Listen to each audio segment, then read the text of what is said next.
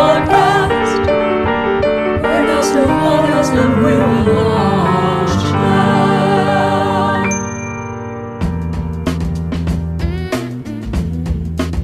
How did music find me? Oh, that's interesting. I really like that question. Charlie drank it till his eyes. Well, I think when I was very, very young, there was a lot of kind of jazz music playing in the house. And I think that kind of infiltrated my subconscious, as it were, when I was very young, because it just kind of was the soundtrack to my whole existence. Like there was always kind of radio playing in the house. And I think then, you know, my uncle gave me his vinyl collection. So I think like it came through my family, even though none of my family made music. They were just kind of music lovers. I think as I got older, it just almost became my refuge. Like I was always the one actively kind of searching for new music, searching to unearth something that moved me in a certain way. I did some like piano lessons when I was younger, and then I decided I wanted to pick up the guitar when I was maybe like 13 or 14. And then I just started kind of making beats on GarageBand and like just kind of teaching myself a few chords. And then that just evolved into making fully fledged songs and stuff. The thing is, I did lessons in both piano and guitar, but I stopped very quickly because they were like, maybe you should do these grades or like do this classical thing. And I was like, I'm not really sure about that. That was not really my thing. And then I just, you know, on YouTube and stuff, there are plenty of videos where you can learn stuff. And just by playing along to songs that I liked and stuff, that kind of got me places more than lessons ever could have, I think. But yeah, definitely my dad's jazz kind of kick-started the journey, I would say. Sometimes I'll write in the room, but it all kind of comes from poetry for me. And that's a really personal thing that I usually just do by myself. When I write a song, usually I'll write for like 5 minutes, just like a stream of consciousness thing. And then I'll pick out some images that I like and then kind of mold that into a poem and mold the poem into the lyrics. So it kind of is like quite a fluid process. I mean, I think it's very good for like delving into the subconscious, and kind of when you're writing continuously, you have no time to overthink things. So it's always very raw.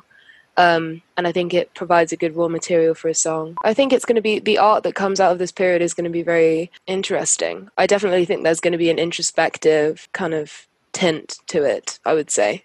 Because it's strange, like I don't think I've ever experienced a time when there is this kind of sense of like something so universal, like everyone in the world is in their houses, you know what I mean? I don't think that's ever happened. For me, actually, I did have a kind of burst of creativity in the beginning, just because like everything did seem to be spiraling and there was so much chaos, that I felt like the only thing that I could be sure of was the fact that I could write and make music. And that's something that I think I clung on to in that time of like uncertainty. And I was like reading through old journals and just taking it as a time to reflect. And yeah, so I feel grateful actually that I was able to be creative, because a lot of my friends weren't able to do the same. I've been trying to kind of practice gratitude, like gratitude for my health and for the fact that I can work from home, and for, you know, I've just learned to appreciate little things. I remember when we were only allowed out once a day, and I would just kind of go for walks and I would like look at the flowers, and I'd probably like look at the sky and look at things and just enjoy everything a little bit more, which sounds strange, but yeah. Yeah, I've been trying to write almost every day. And I've also just been really interested in the idea of like writing for the sake of it, just like writing a song and putting it in my voice notes and letting it sit there, just like not sharing it with anyone. The idea that like not all art has to be useful. You can just make things for the sake of it. Has been something I've been connecting to. With everything that's happened in terms of like the Black Lives Matter movement being at the forefront of people's minds, it's been strange to kind of have, not strange, like it's been an amazing thing to have a platform, but I've had to really kind of consider what I'm going to say and what kind of causes I'm going to champion and stuff. By like guiding my listeners and my fans to certain organizations and charities, Black Minds Matter and that kind of thing, and by kind of trying to share resources with people and lead by example in terms of, you know, like donating and championing Black artistry and stuff, that form of activism kind of strikes me as a positive one, and I try and kind of encourage a safe space for discussion within my fan base, I would say. I recently was made ambassador for this charity called Calm, which is like a kind of mental health charity. And I feel like things like that have just made me feel like I'm really helping people, if that makes sense. Like playing shows and seeing the people in the crowd, I can tell that I'm moving people in some way, but being part of something like that made me feel like I was properly able to make a difference. And I feel like opening up conversations about things like mental health is so important, and making people feel less alone is kind of part of why I make music, I would say. I think I'm fortunate just because like I feel like the image that I present to the world, as it were, is just kind of like how I am. Like I didn't really spend time kind of trying to craft a personality, as it were. I think my music kind of just lends itself to like honesty and transparency. So I'm just kind of like, this is me.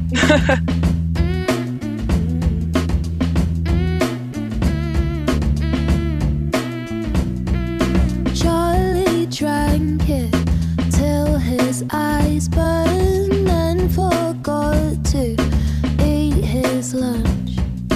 Pain was built into his body, heart so soft it hurt to beat. Oh, wouldn't it be lovely to feel something for once? Yeah, wouldn't it be lovely to feel like something home?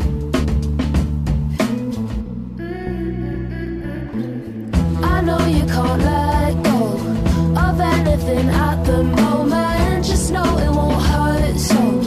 Won't hurt so much forever. It won't hurt so much. Won't hurt so much forever. It won't hurt so much. Won't hurt so much. Charlie melting to his mattress, watching Twin Peaks on his ones. Then his fingers find the bottle when he starts to miss his mum. Wouldn't it be lovely to feel something for once? Yeah, wouldn't it be lovely to feel like something home?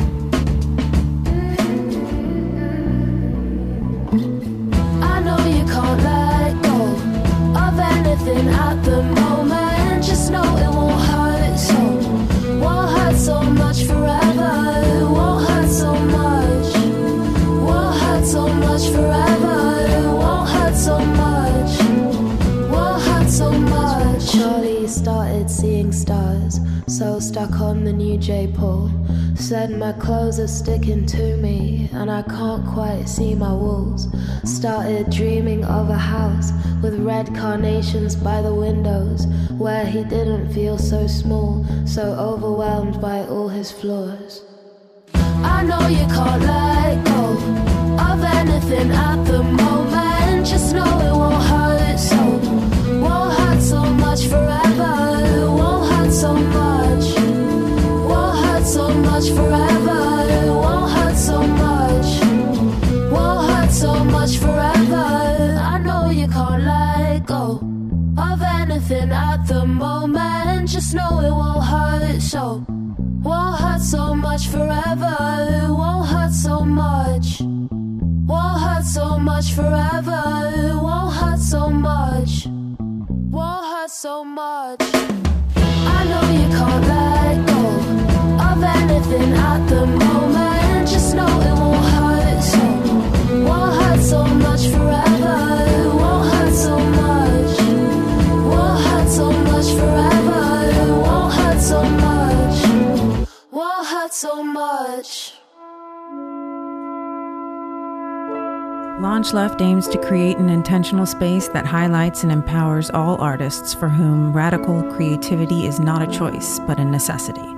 Launch Left begins with music, but its ultimate aim is to launch left-of-center artists in all creative fields.